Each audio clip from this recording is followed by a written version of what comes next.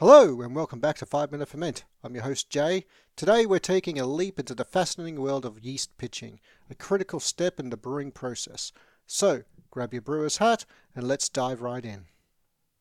Pitching yeast, at its core, is adding yeast into your cooled wort at the start of a fermentation process.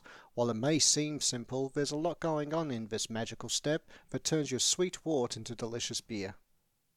The first thing to know is that yeast needs to be healthy and active to do its job well. This means proper rehydration for dry yeast or using a yeast starter for liquid yeast. A yeast starter is a small batch of wort that is used to wake up and multiply your yeast cells before pitching. The second factor to consider is the pitching rate, or how much yeast you add to your wort. This varies depending on the style of beer and its original gravity.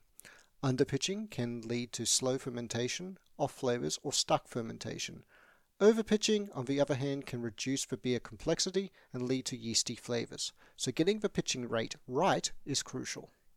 There are handy online calculators to help you determine the right pitching rate, but a general guideline is to pitch around 0.7 million yeast cells per milliliter per degree Plato for ales and 1.5 million for lagers.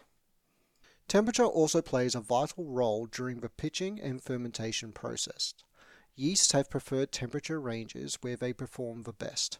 For ale yeasts, it's typically between 60 and 72 degrees Fahrenheit or 15 and 22 degrees Celsius, and for ales it's between 45 and 55 degrees Fahrenheit or 7 degrees and 13 degrees Celsius. Once you have your healthy yeast and your temperature-controlled wort, the actual pitching process is straightforward. You sanitize the yeast packet and scissors, open the yeast and gently add it to the wort. You then aerate the wort, which provides the oxygen the yeast needs for healthy growth during the initial stages of fermentation. Lastly, seal your fermenter, attach the airlock and let the yeast get to work. Over the next few days, they'll feast on the sugars in the wort, producing alcohol, carbon dioxide, and the wonderful range of flavors that make beer the beverage we all love.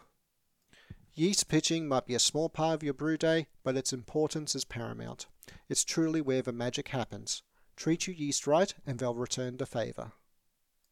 That's a wrap on today's episode on the process of pitching yeast. Stay tuned for more brewing insights in our next episode. Until then, this is Jay signing off. Happy brewing.